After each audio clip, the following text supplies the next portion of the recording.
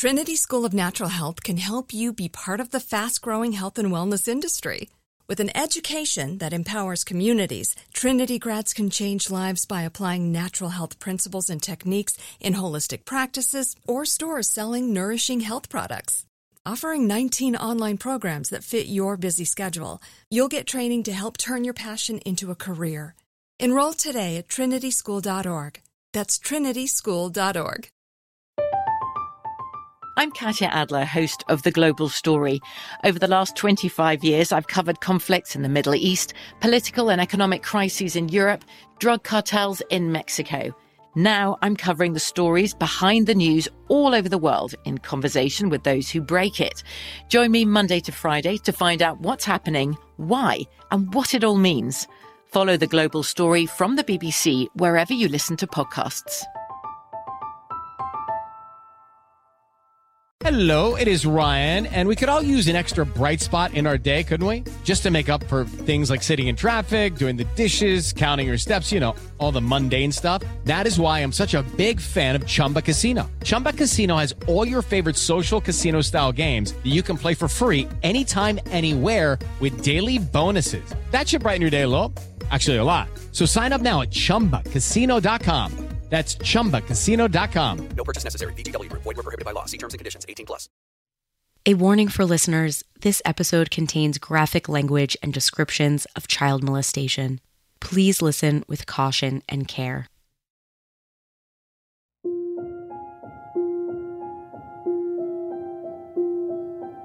In 1997, Nancy Smith, a single mom, was working multiple jobs to provide for her 4 children.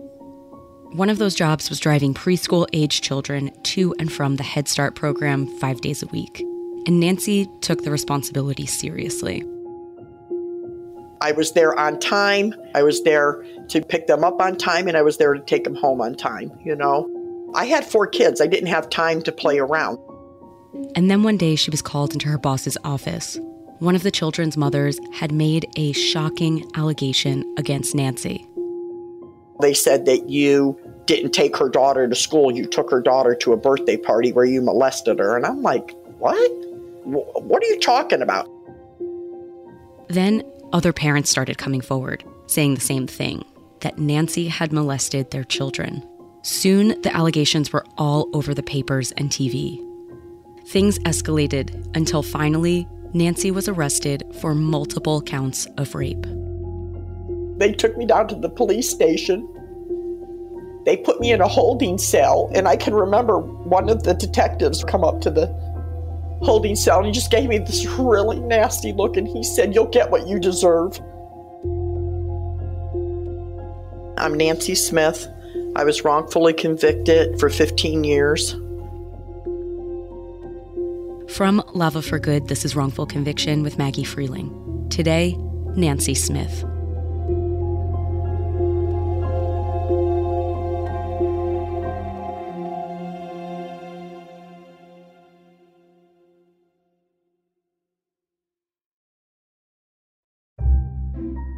Nancy Smith was born May 26, 1957, to Tom and Shirley Miller. She's one of 7 siblings. The family lived in Lorain, Ohio, a suburb of Cleveland. When Nancy was growing up, Lorain was known as the International City, celebrating the thriving and diverse immigrant population who came looking for work in booming industries like steel production.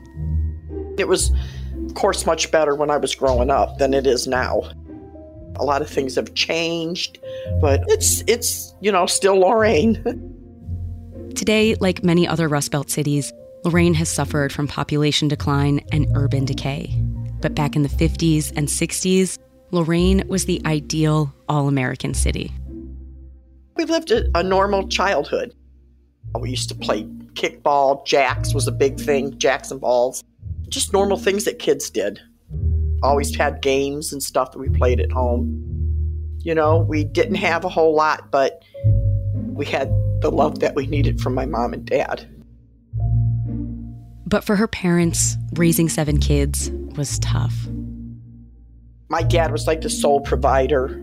My mom worked when she could, but, What did your dad do for work? Well, he worked at a cemetery for 41 years. He was a foreman at 2 different cemeteries. Did you go to high school? Oh, yeah. I went my whole senior year, and that's so embarrassing. And I flunked POD in the 6 weeks. POD, what is that? Problems of democracy. I mean, which, I didn't really think I needed it at that time,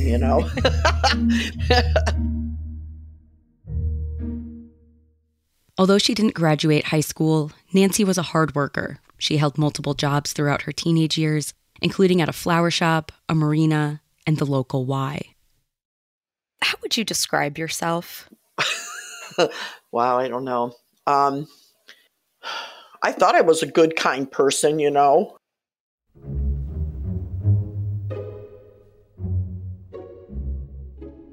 When she was 19, Nancy entered a new phase of life. She got married and started a family. I have 4 kids, and, they're the greatest part of my life. So tell me about growing up. Like, what was your mom like? I mean, my mom was my mom, This is Courtney Smith, Nancy's second youngest child. She's now 42. I specifically remember being, happy. I mean, to me, I would say it was a normal, happy childhood. We lived in a very clean household. We never went without. We were always fed. And we always had, what we needed. Not necessarily what we wanted, but, kids are kids. And Nancy was good at making do with what they had.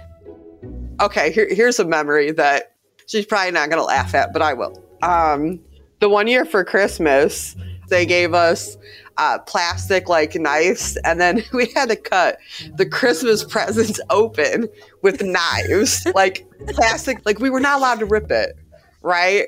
Wait, why couldn't you rip it? Because they were being frugal. I don't know. And then listen. Oh, because they wanted to save the paper. Yeah, they wanted to save the paper.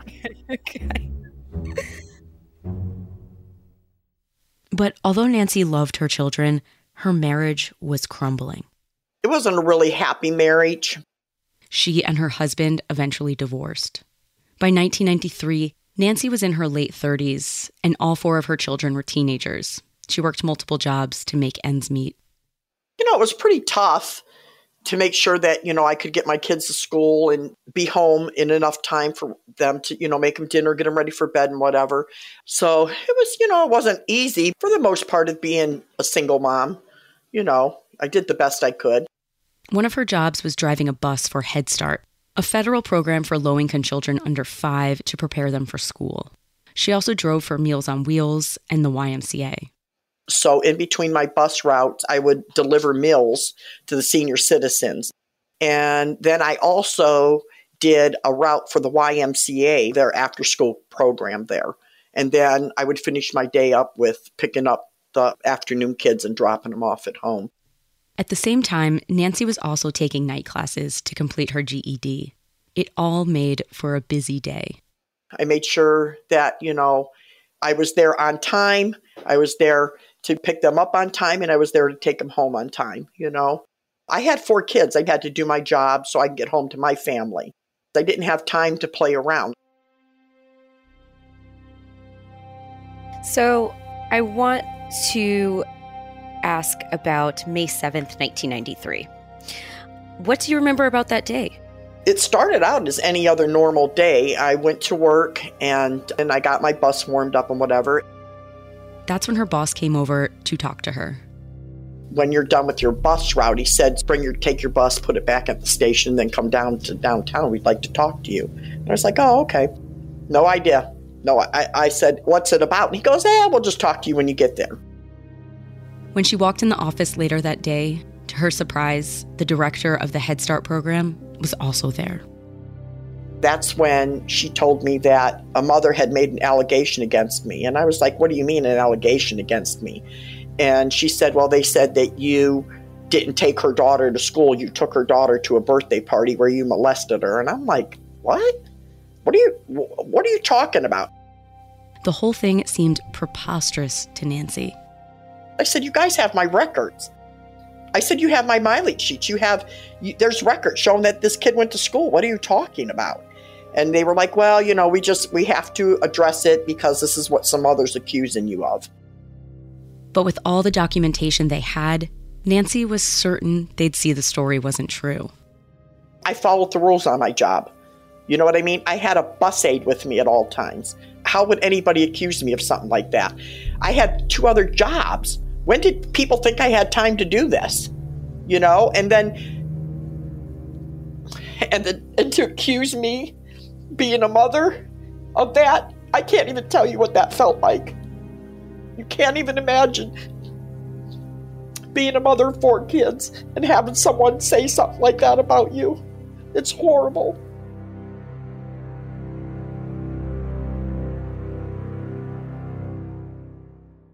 Nancy was suspended from her Head Start bus driving job while the allegations were being investigated. But she still had a family to feed, so she continued to drive her other routes. And the next thing I know, it just escalated to this nightmare that ended me in prison for 15 years. After a mother accused Nancy of molesting her daughter, an official investigation was opened. It was headed up by Detective Tom Cantu, a respected 20-year veteran of the force. Cantu spoke with the woman who made the allegations, Margie Grondin. He also spoke to her daughter. To protect her privacy, we'll call her Grace. While speaking with them, officers observed that most of the information about the molestation came from the mother, Margie, not from Grace. Grace actually said the abuse never happened until, they noted, Margie coaxed her to say otherwise. Police said the little girl's responses became incoherent or illogical. The doctor who examined Grace also stated that she didn't see any signs of injury to her body. Based on these initial interviews, the police determined that it was unlikely that Margie Grondin's story was true. But it was a serious allegation, and the police were under pressure to do a thorough investigation. Detectives then went on to interview the 11 other children who rode Nancy's bus.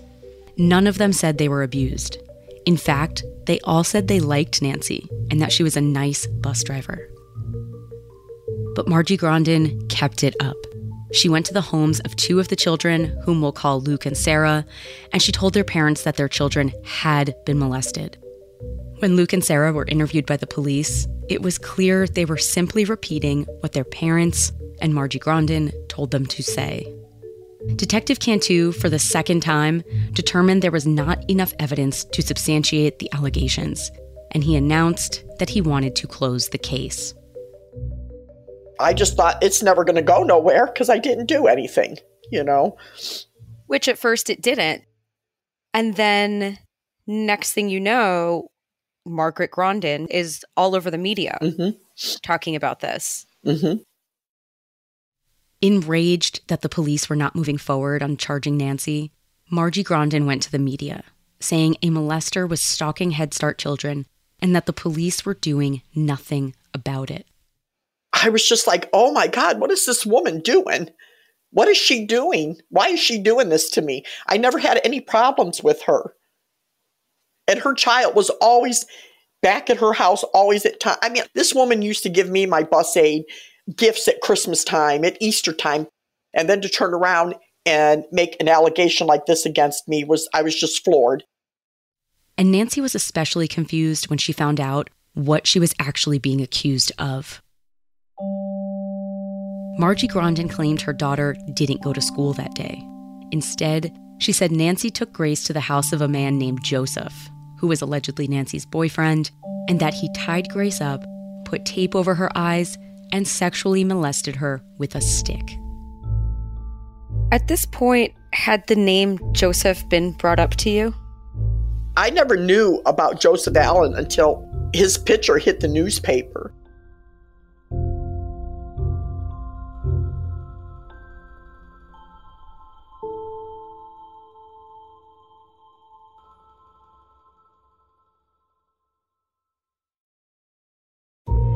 This episode is underwritten by AIG, a leading global insurance company. AIG is committed to corporate social responsibility and to making a positive difference in the lives of its employees and in the communities where they work and live. In light of the compelling need for pro bono legal assistance, and in recognition of AIG's commitment to criminal and social justice reform, the AIG Pro Bono program provides free legal services and other support to underrepresented communities and individuals.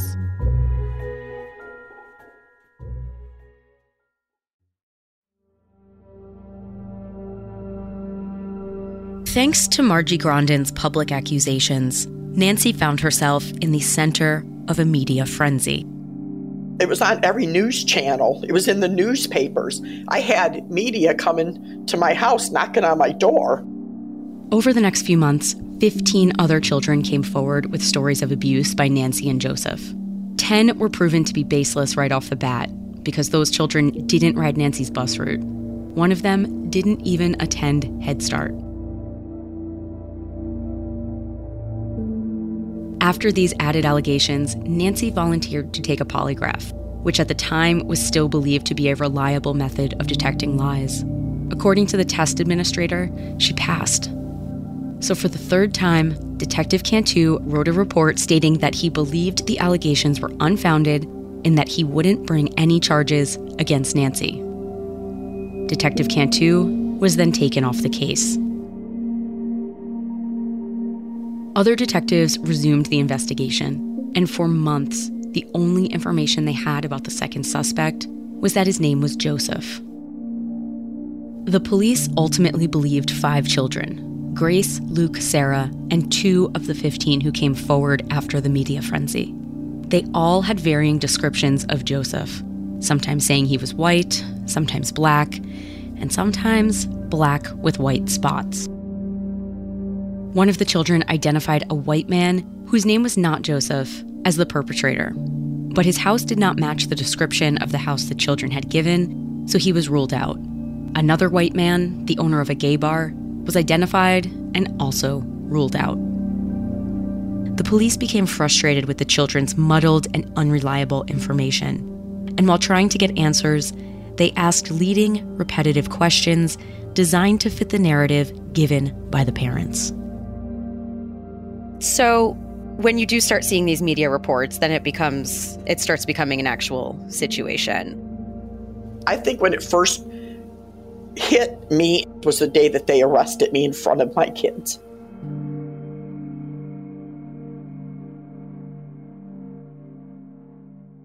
The arrest happened 6 months after the alleged crimes took place, on November 10th, 1993.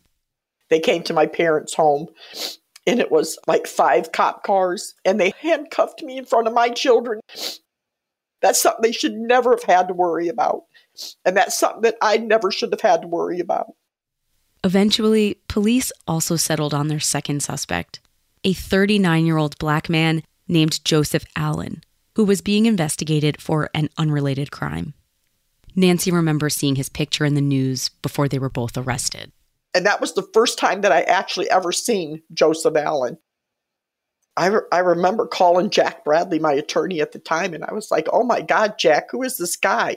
I don't even know who this guy is. And he said, well, they're trying to say that this was your boyfriend. I said, I don't know who this man is. I've never even met this man before. Nancy was charged with multiple counts of rape. I'm trying to remember if they even said anything to me. I mean, at this point, I think I just kind of just blanked out because they handcuffed me. They took me down to the police station. They put me in a holding cell. And I can remember one of the detectives come up to the holding cell and he just gave me this really nasty look. And he said, you'll get what you deserve. And he walked away. And, and I'm sitting in there. I'm crying. I don't know what to do, They just let me lay there for hours and hours and hours on this still bed. Nothing, just a plain still bed. They just let me lay there for hours and hours and hours.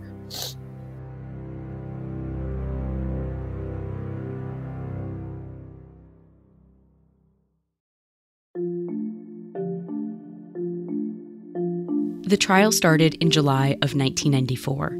The prosecutor was Jonathan Rosenbaum. He called Margie Grondin, along with a few other parents, to testify as to what they heard and saw from the children. He also called a bus aide who said she had previously seen Joseph Allen with Nancy during her bus route. He also presented 4 of the 5 children who said they were molested. One of them said on the stand the abuse never happened, but the other 3 went into detail. When talking about the sexual allegations, it's the sort of things that like a kid who doesn't actually know about sexual interactions might say when someone says, "What happened to you down there?" This is Mark Godsey, a professor of law at the University of Cincinnati College of Law and director of the Ohio Innocence Project. He says the kids' stories were not only inconsistent with each other and with the previous statements, but that they were also obviously made up. So they would say things like, they stuck sticks up our butt. They make us drink pee. This is like the sort of ridiculous things that 3 and 4-year-olds when they're doing bathroom talk about. I mean, it was just ridiculous, to sit there and watch these little kids talk about something that they didn't even know what they were talking about. Including things like, I was tied up to a tree out on a busy street and I was naked and I was tied up all day long. Like any kid that's like 4 years old is going to be naked and tied to a tree right by a busy road all day, and somebody's not going to call the police and no one's going to have any memory of this. Just very bizarre type things. I mean, I'm sitting there listening to this like, are you kidding me? I mean, are you really kidding me? Where's this shit coming from? Can I cuss? Because I have a bad... I'm sorry. When I start talking about it, I can say some pretty horrible words. Mark understands why Nancy is frustrated. The thing that's difficult about this case is that it's hard to imagine how bad the defense attorney did. The defense attorney was Jack Bradley. Mark says that Bradley did a horrible job at presenting evidence to disprove the allegations. There are things that you just can't get past that prove this did not happen, and they were all either not introduced or ignored. It was like a perfect storm. For example, on the day in question and every day, there was a babysitter in the back of the bus who was willing to testify, I was back there. There was never a day where I got taken to some boyfriend of Nancy's house and these kids were molested. Of course not, right? And this person was not called as a witness. Like, how can you make this up? There were attendance records showing that the kids were there on the day in question. And in fact, the kids who were part of this allegation and testified at trial were never all absent on the same day. Was that brought up at trial?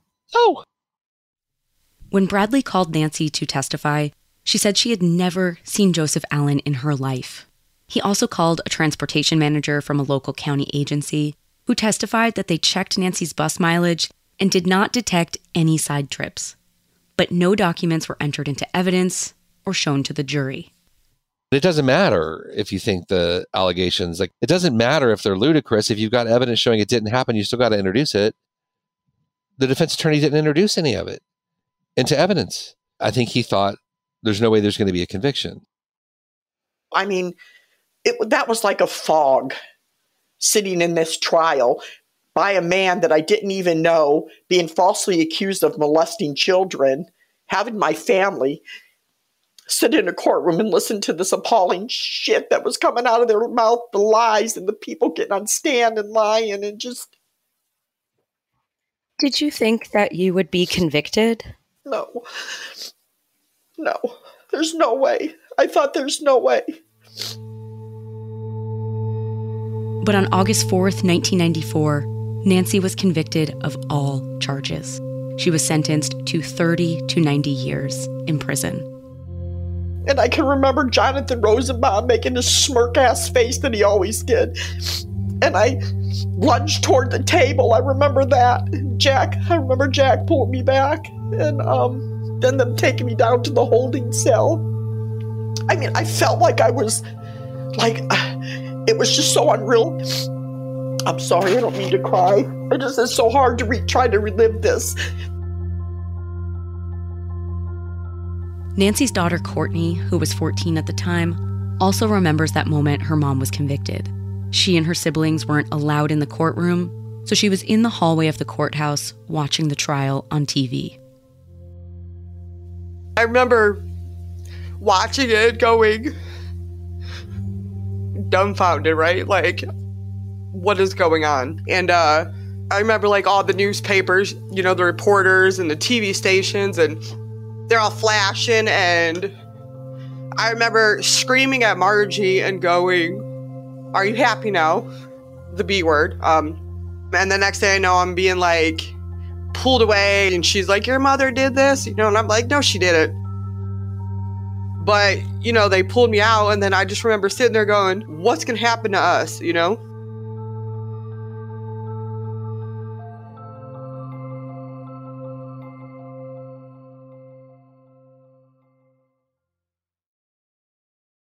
Trinity School of Natural Health can help you be part of the fast-growing health and wellness industry.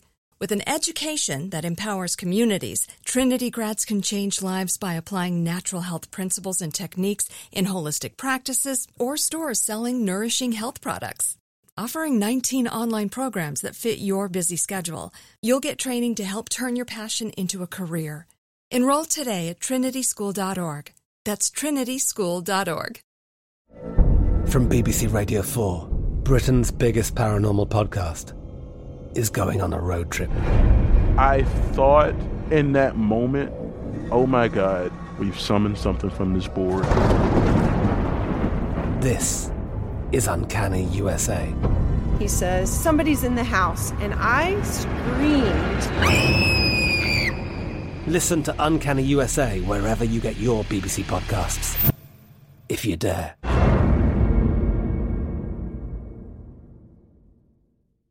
It is Ryan here, and I have a question for you. What do you do when you win? Like, are you a fist pumper, a woohooer, a hand clapper, a high fiver? I kind of like the high five, but if you want to hone in on those winning moves, check out Chumba Casino. At ChumbaCasino.com, choose from hundreds of social casino-style games for your chance to redeem serious cash prizes. There are new game releases weekly, plus free daily bonuses, so don't wait. Start having the most fun ever at ChumbaCasino.com. No purchase necessary. VGW Group. Void where prohibited by law. See terms and conditions. 18+. After the convictions, Margie Grondin, along with several other parents, sued the Lorain County Head Start program for damages. They won their cases and settled for $1.5 million each. So in the 80s and 90s, we went through this era where there were a couple famous cases where individuals claimed that their very young children had been sexually abused in daycares that had some sort of deep pockets behind them, like Head Start, federally funded places, so you could get some sort of big settlement.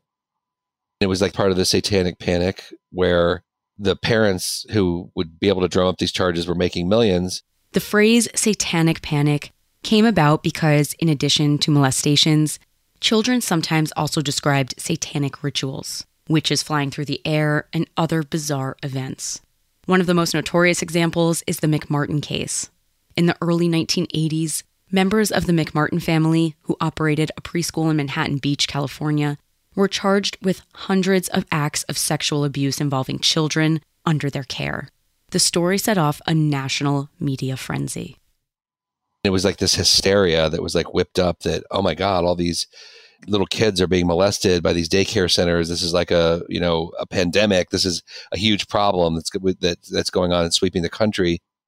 The McMartin case was ultimately dismissed 7 years later, but not before dozens of similar unfounded lawsuits had erupted. Back in the 90s, even the 80s, were you aware of any other cases like yours? Like specifically this McMartin case is a really famous one. No, I never, I was too busy being a mom and doing what I was doing to, really wasn't into the news and stuff like that. After her sentencing, Nancy was sent to Marysville Reformatory, a women's prison in Ohio. I think the first 2 years I cried myself to sleep every night. So, Courtney, did you stay close with your mom? Oh yeah, we talked whenever she could afford to, and it got easier when I had a job so we could send her money.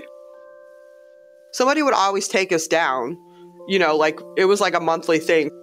And then when we got old enough and we could go ourselves, there was times that I took friends with me so they could meet her. What is seeing your mom in prison like?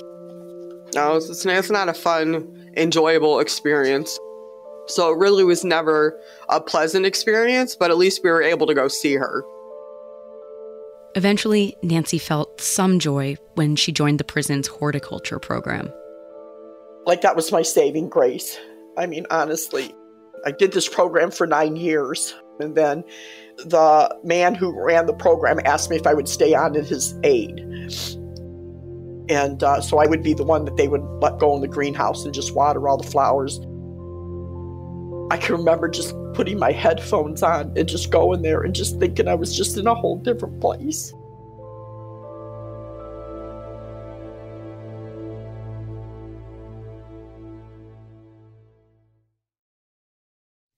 After Mark and the Ohio Innocence Project took on her case, things started to turn around for Nancy.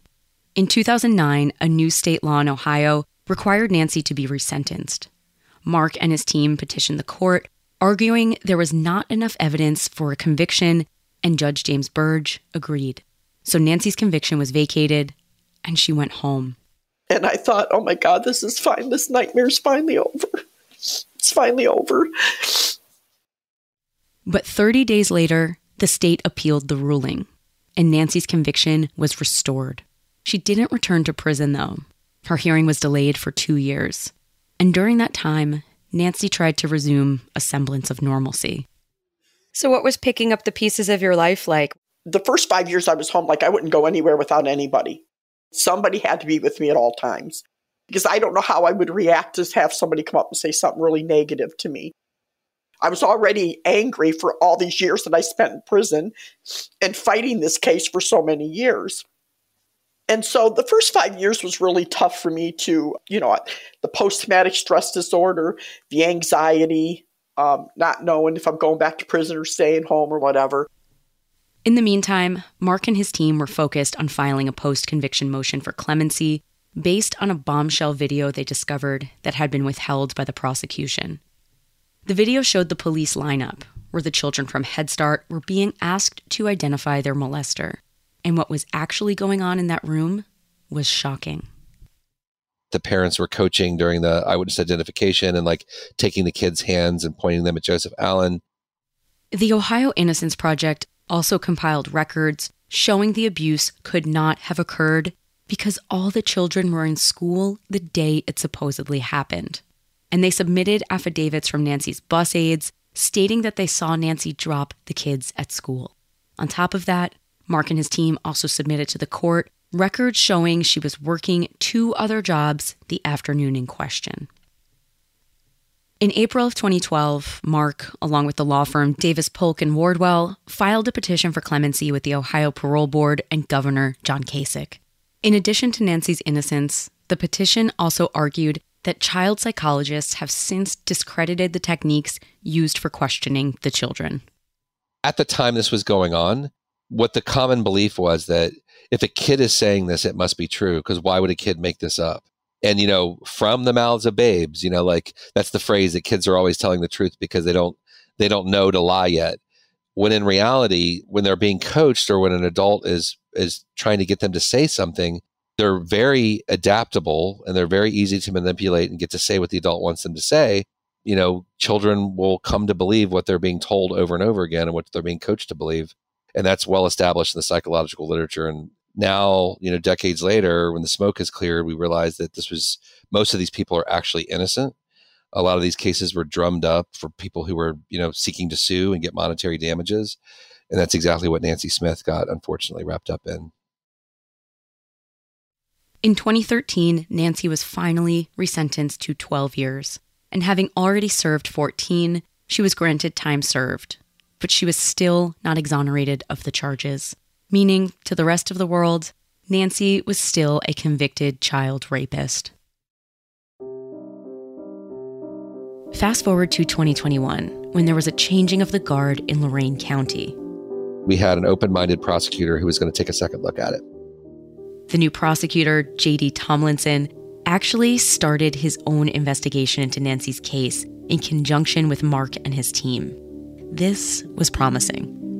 And then, late one night, Mark was working in his office when something completely unexpected happened.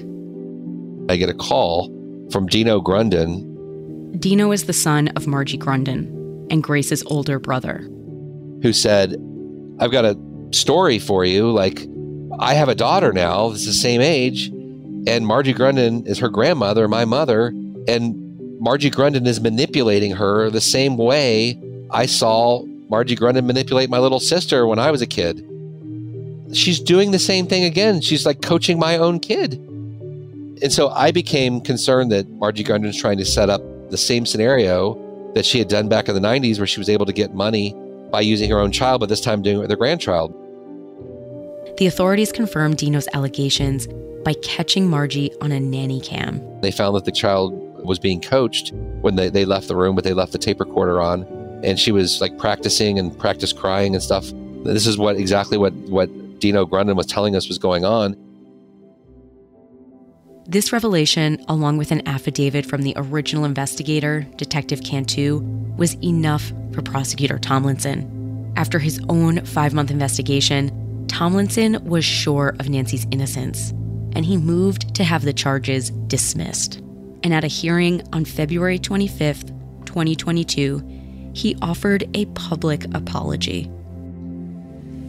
And to Miss Smith and to Mr. Allen, I want to say that I apologize to you, especially for what was done to you and to your families as a result of this ill-conceived prosecution. On behalf of the state of Ohio, I wish nothing but the best for you and your loved ones, and I hope that in the future, only happiness and good fortune may follow you. Your Honor, I will be moving this honorable court to dismiss these matters. That day, Judge Chris Cook vacated Nancy's convictions for the final time.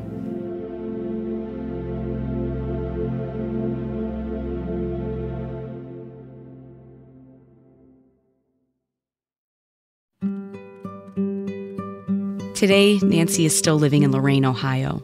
She's a dog groomer and volunteers at her church to give back to people less fortunate.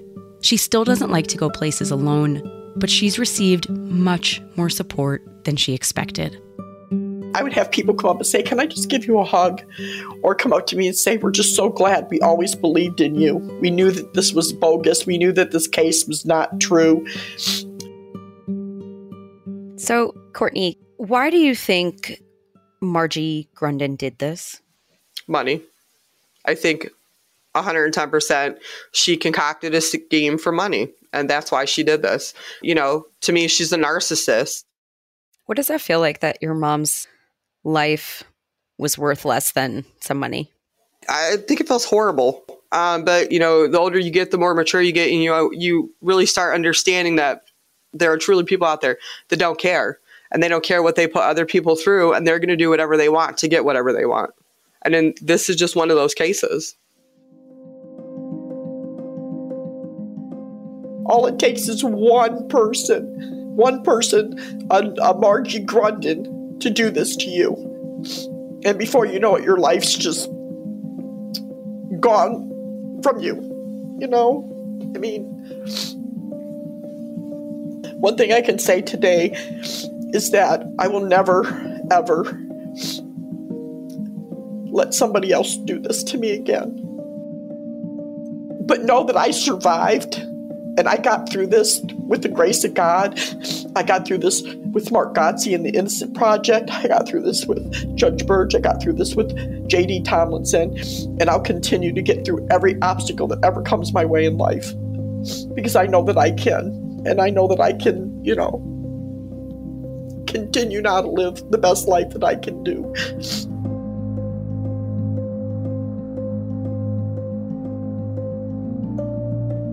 To help Ohio exonerees, Nancy suggests supporting the Phoenix Initiative, which provides clothing, toiletries, and other necessities to exonerees when they're released. Links to this and to the Ohio Innocence Project will be in our bio.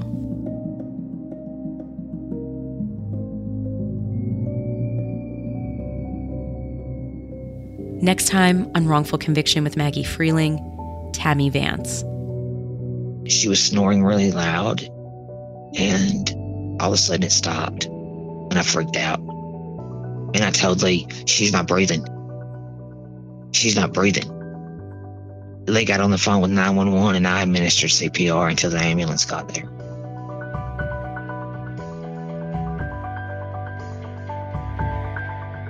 Thanks for listening to Wrongful Conviction with Maggie Freleng. Please support your local innocence organizations and go to the links in our bio to see how you can help. I'd like to thank our executive producers, Jason Flom and Kevin Werdus, as well as our senior producer, Annie Chelsea, producer Lila Robinson, and story editor Sonia Paul. The show is edited and mixed by Annie Chelsea, with additional production by Jeff Clyburn and Connor Hall. The music in this production is by 3-time Oscar-nominated composer Jay Ralph. Be sure to follow us on Instagram at Wrongful Conviction, on Facebook at Wrongful Conviction Podcast, and on Twitter at Wrong Conviction, as well as at Lava for Good on all 3 platforms. You can also follow me on both Instagram and Twitter at Maggie Freleng. Wrongful Conviction with Maggie Freleng is a production of Lava for Good podcasts in association with Signal Company No. 1.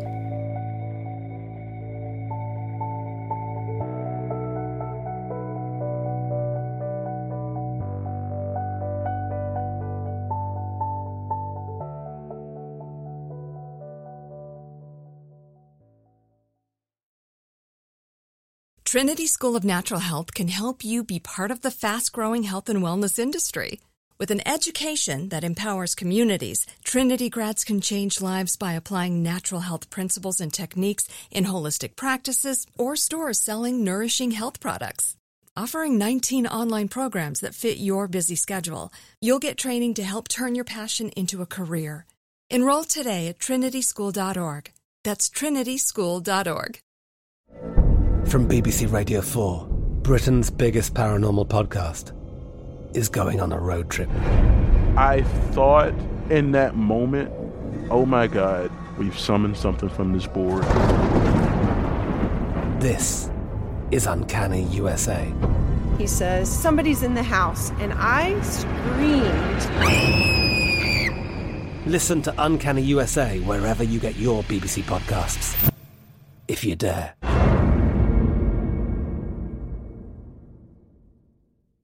Whether you're a savvy spender maximizing your savings with cashback rewards, a thrifty rate watcher seeking the lowest interest, or a travel enthusiast looking for extraordinary perks, Kemba Financial Credit Union has a visa to complement your lifestyle and unique needs. Apply today at Kemba.org to unlock a limited-time 2% cash back on purchases and pay 0% interest on balance transfers for an entire year with a new visa from Kemba. You deserve a card that works for you. Restrictions apply. Offer ends June 30th, 2024.